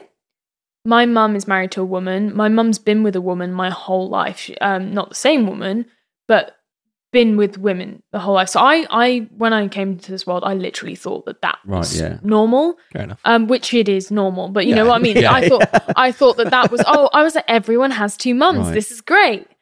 It was not the case. But I'm very lucky in the fact that I never had to come out. I'm a big advocate for, if you feel that you want to come out and that's important to you and that's freeing for you, do it. But make sure that you're safe, as in you're in an environment where you're not going to put yourself in a bad position. Did you actually have to say to your mum at some point? Or is it just... No. I mean, I remember coming out to my dad, and then my dad went. So I've never met my half-brother. Coming out? Is there a coming out for you bisexual? It's not really, it's just... No, I mean, it is. I mean, it is coming out because, unfortunately, the way that we have been brought up, hopefully kids now won't be so much, but the way that we've certainly all been brought up is that you're straight unless you say otherwise. Everyone likes it. I suppose it's the default, isn't it? It's the assumption. It's basically saying, hey, I'm not the default settings that everyone seems to think. So you do have to come out if you're bisexual. You don't have to, but people feel that they may have to come out because it's not just them liking the opposite sex. But I think, again, it's each their own. For me, coming out wasn't a big thing for me. I came out to my dad, and I've never met my half-brother, and I forgot the conversations we'd had about him. And I was like, yeah, Dad, I like women. And he went, Isla, what do you expect me to say? Your brother is gay. Like, this isn't a big deal to me. Like, I was like, oh yeah, I was just afraid to tell you. And he was like, why? Like, we have, your brother is gay. He's also, your mother is also gay. And so he would, like, so it's not like he doesn't. But here's the thing. And I think looking back, I was like, oh, I have to come out. Like, that's the thing. But, and I think if you want to come out and that's something you feel you have to do to accept yourself and to feel safe and to feel comfortable in your environment, go for it. I don't need to do that. I want to normalize that. And that's what I tell people, is that you do it whatever way you want. Yeah. And if you come out as gay and then 5 years later you're like, actually, no, I'm bi or I'm pan or whatever, go for it. Like, it really doesn't. Pansexual, yeah. So pansexual. Pan is in a cross. Yeah, essentially, yeah. So bisexual and pansexual are quite similar, but it depends because each person will say differently. Yeah. Pansexual people used to think it meant not just men and women, as in including trans people, but that's not correct, because trans men and women are just men and women. Yeah. Pansexual does mean just attracted to everyone, no matter what gender identity they are. So, non-binary people, blah, blah. But it's all a bit of a blurred line for me. So that's someone that feels, I can't speak because I'm not non-binary, but from my understanding and from people I've spoken to who are, it's feeling that they neither identify with being a man or a woman. So it's kind of just whatever. That's pansexual. No, that's non-binary. Oh, non-binary. And so pansexual is a sexuality. Non-binary is a gender identity. I still don't understand what pansexual is. It's bisexuality. So plus. This is. I mean, like Disney I guess, Plus. It's bisexual. Well, here's the best way to put it. From my understanding, bi means you're being attracted to your gender identity and one other. Right. Yeah. Essentially, because bi means two. Binary. Right. Pan means more than two. Oh. But for me personally, but what's the more than two? So that's the thing. This is where I have questions now, because but transsexual, the way that I isn't grew that up, just you're a man or the woman? That's whatever you being choose. transgender is you, like, that's just, I mean, So I if you're in personally a think you're a man or a relationship with woman. a transgender person, does that mean you're pansexual? No, No, I don't think so. But I thought not that necessarily. was included in. Well, no, this is the argument, and this is the point of people raise the point, which is very valid and very true, that you can't have a different sexuality just because you are dating a trans person, because someone who is a transgender man or a transgender woman, they're just a man or a woman. It just happens that they transition. Yeah, so doesn't that sort of null and void the pansexual thing? No, because this is the thing, this is where I have questions, but that people saying pansexual is not, pansexual means more than just your gender and one other, and that means, non-binary. But and then blah, blah, blah, transsexual, blah. doesn't that? Oh, hang on. No, Yes. transgender, not Transgender. Transgender doesn't. That sort of null and voids itself, because you are whatever you describe yourself as. So you're not a different. It's about You're not another it's about section. your identity, and I think it's whoever. I think we're just at the early stages, so everything's very clunky Well, this at is the the moment. thing, we've come We're trying to so put labels on far things that- with yeah. things, but I think this is why I literally say, I have so many questions about so many things, just because obviously I can only go from my experience. But I think one thing that everyone should take away is that whatever someone decides to identify as, you respect that, because that's what they want to identify as, to feel comfortable, and that's who they are. It's none of your business. Yeah, exactly. Quite It's not honestly. bothering. I'm like, it's. It doesn't change it's not a hassle for you. Like, Yeah, to me, it's not it's like- changing who you are. Yeah. It does. It's like somebody make. Oh, sorry. It's like somebody God, having how do a you job? conversation about like bringing up your star sign, and you go, well, "That's very nice." Yeah, exactly. But it's not. I don't want to talk about your star sign. Well, that's for me. It's I not think my problem. What your star. I'm not I bothered. think that it needs to start being a thing of, your sexuality, and is not like the first, for me, it's not the first thing on my list. I don't go, hi, I'm Isla, I'm bisexual. Yeah. Unless you're in that Robert Dias ad. What's that? Have you not seen this? Well, it's amazing. It's so well meaning, and it's an official ad, and it's really well. It's one of those things that they probably thought up in an office. Well, this will be great, but it's almost what we're talking about. Is that they say, "Hi, my name's Bob, and I work at Robert Dias, and I'm straight. This whatever would be a great person for a straight person or a gay person." You're like, what? It's really weird. It is. It's just, they missed the mark completely. But it's a comedy. It's a real advert, but But they're not mocking. No. No. But if someone told you, you would think, if you knew nothing about it, you would assume it was a spoof. Yeah, that's I think they were trying to show they are inclusive, Yeah. but completely missed the mark. Like, Just offend completely. everyone. It just wasn't correct. It's just cringy. You're just Yeah. like, I think someone was like, yeah, this makes sense on paper, yeah. And then it clearly wasn't written by no, I don't think by so. a queer Yeah. person at all. And that's fine. But It was a wasn't 60-year-old straight executive. someone just thought, oh yeah, we want to show that we're an inclusive brand. This will do it. It really did not, but It also answered the question that no one was asking about, like, is Robert Dias inclusive? Will they sell me a drill if I'm so offensive. Yeah. I It's just strange. think that is a case of people being like kind of using in the sense, Yeah. there's a balance. Is it like in how in everything. Pride everyone changes their logo to the rainbow? Oh yeah, it's become a massive commercial thing. I had a conversation with someone recently about that. It's again everything, finding the balance between representation and making sure that you let queer people know that they are welcome and that they are safe. Yeah. But also not using people's sexuality for a bit of money and then going bye. Yeah, it sounds like I'm being horrible, but whenever I see that sort of out and out modern promotion now of look, You mean look like where we the are. Coca-Cola logo? No, changes I to just rainbow think, overnight? where the F were you in the 60s? But this is the point. Because if you jump on the bandwagon now, if that bandwagon changes, you're going to go back the other way. So what you're doing is saying whatever. And by the way, they're all the last people in the room to agree. When the whole world has gone, it's okay to be gay. They go, oh, look, we're gay. You go, yeah. We were the 40 first, years- Hello. I like to say. Yeah, 40 years later. But this is my point, is that people need to remember that Pride was a literal, like, it still is. It's a protest. Yes, it's a festival and people go and it's a lot of fun.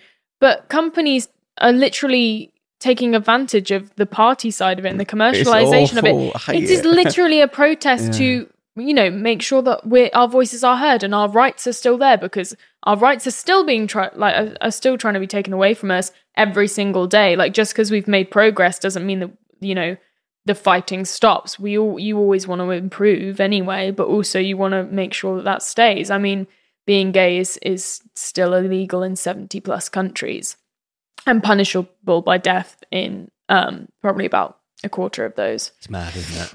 So, when people say, oh, well, why don't we just shut up about it now? Like, no one needs a Pride Month. I said, actually, it's still a protest. Well, it's a little like with football, where footballers were taking the knee in protest, and then, everyone was going, oh, why do they need to protest? Oh, it's fine. Oh, we're not a racist country. And then in the European Championship finals, 3 players missed penalties. English players missed penalties. They were black, they are black, and they received the most. It was horrible. They were black. Disgusting. They would have received abuse anyway, having missed the penalties, but obviously it was something else to latch on. Yeah, but it was what people said. People chose to not give them hate just because of missing the penalty. Yeah, it was specifically, but they decided to use stuff that is unrepeatable. So 3 black guys all missed the penalties. Yeah, but the shocking thing is, in Australia, one Australian news outlet reported 3 black players miss. And that was their headline. Exactly. And this is why I don't understand when people say, oh, well, we don't need to do that anymore. Just because the circle that you're in may not be actively racist does not mean that we need to just stop altogether. Also, we are all essential. I had this conversation. It was very interesting to have whilst I was still at drama school, how there's racism everywhere and everyone is racist. You may not be actively racist, or all white people, it's literally ingrained into us by society in terms of the way that society works and they've been brought up. Like, we have to actively work to, it's not about being not racist, it's about being anti-racist. We have to work to get that out of us. You can't just say, well, I'm not racist because you don't do the extreme that we know to be racism. You have to work to educate yourself to get those things, understand how society works, about a lot of things, about being, queer rights, about racism, everything. The problem you is have to work there's for always it. the thing, the big devil still hanging about is mass media, who are actively seeking. So while you're talking about all this, everything's fair, you've actually companies, newspapers make money from making you feel the opposite.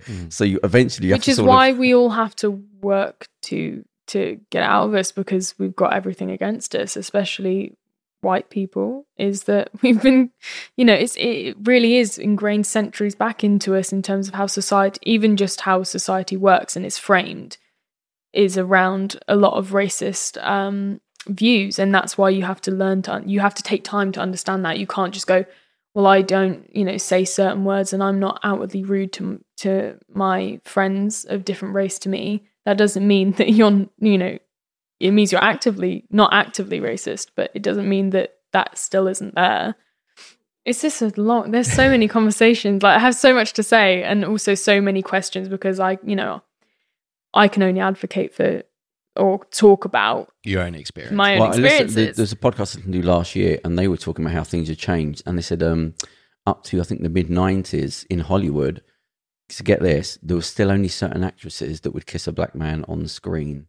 It would bring, like, your cred down, like, in terms of Hollywood. Even, like, to the mid-90s, they said there was only certain people they wouldn't do it because it was seen as, like, even in Hollywood, it was still built into the system of that's what it makes you look less. It's changed now. You can notice it now. But I said to you before, I watched the adverts play out, and I'd see them introducing colour, and it works everywhere. They do the same thing. They will never put they'll never start with an African man in advertising over the years. It'll always start with a white man, advert, like modelling, whatever. They started with you'd have a white man and a slightly dark-skinned black woman, but with European features. Then eventually they'd get brave and they'd go to, like, a woman with maybe who's black and African features.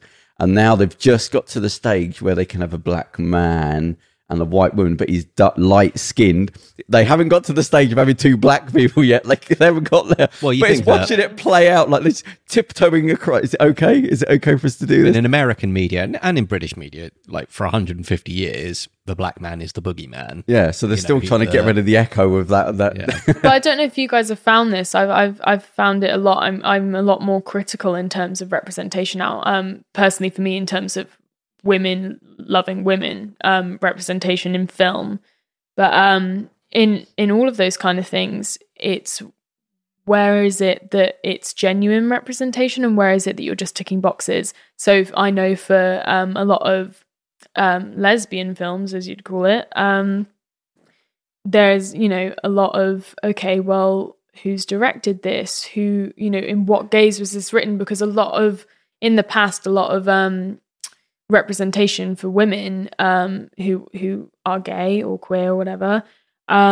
has been from the male gaze, for the male gaze. It's been very sexualized, things like that. So it's this like good representation. If it's like Transformers 7 and there's two women kissing, you go, I don't think you're taking this serious. No. Exactly. Well, that was my criticism point. labelled at I haven't seen it. I'm only kind of aware of it. Is it Blue is the Warmest Colour? And that was a film by a man, and there was a lot of accusations. I mean, there's a lot of films. I make it my mission, as well as just my enjoyment, to watch these films. But I think it's important for me to watch these films so that I can, We'll see what they're doing wrong, if anything. Yeah, absolutely. But I think, there's I have great examples and not so great examples, but you can always tell the ones that were directed by women, especially directed by queer people, or queer people were on the creative team.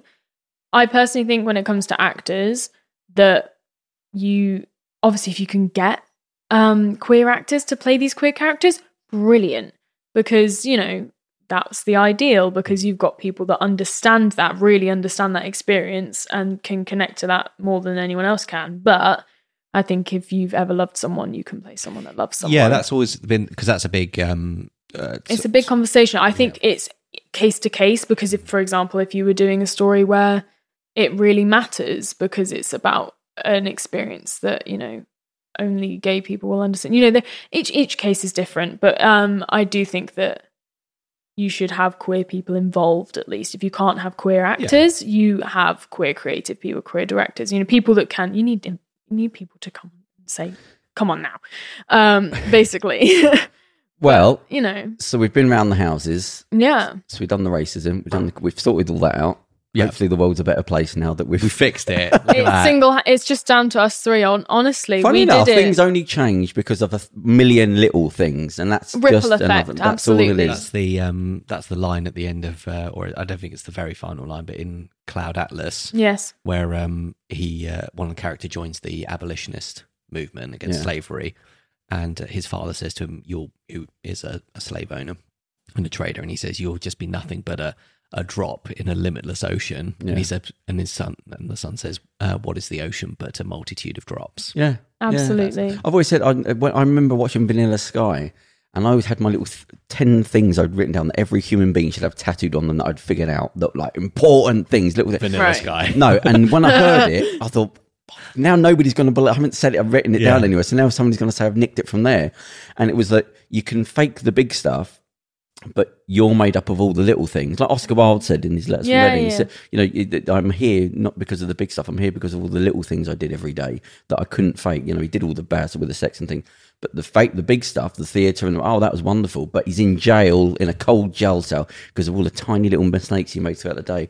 And they say in the film that there's no bigger things in life than the tiny things you do. And that's because the whole film is like he ended up where he ended up. Not because of the big stuff, because he just kept making tiny little bad decisions. Yeah. And that's how you judge people. I say somebody can do something very, very, very small accidentally. That tells you who they are. You can fake the stuff in front of people, but the tiny little things you can't fake. No. So the ultimate test of a person is a quote. No. The ultimate test of a person is just to see how they speak to waiters. Absolutely. Or waiting staff. Or animals. How they speak to animals. Yeah, that would be particularly how they treat animals. Yeah, how they treat animals. I personally will speak to animals. I think that's enough about me. I think that just says something. Well, I say who you are is when nobody's looking. Absolutely. That's who you, and that is carried into who you are when you're around, because you know who you are. Yeah. And that eventually comes out. And the less original you are, the more it eats into you. And so the idea is to, because that's why most people they get to 60 and then become who they are, because they know, I'm going to die. I actually don't care anymore. And that's when they start wearing weird clothes. But and that's dating. why there's so many issues in the film industry and things, because people, in the entertainment industry in general, is that people lose sight of themselves. And if they haven't come in with any kind of sense of self, you get lost along the way. And then you suddenly see people shaving their head and doing a lot of things that are questionable. Nothing wrong with shaving your head. And on that bombshell. Is that our bombshell? So that was the show. So you've been on the Via Lucia period. Yes. So if you do become famous and everything's work out, just to say, we do own the right. You will not be able to ask. I'll get an agent's email saying, can you take the show down? Yeah, exactly. Because you've said a lot of things here. No, said it's anything fine. controversial. I think, I'm Have you done any authentic. visual interviews before?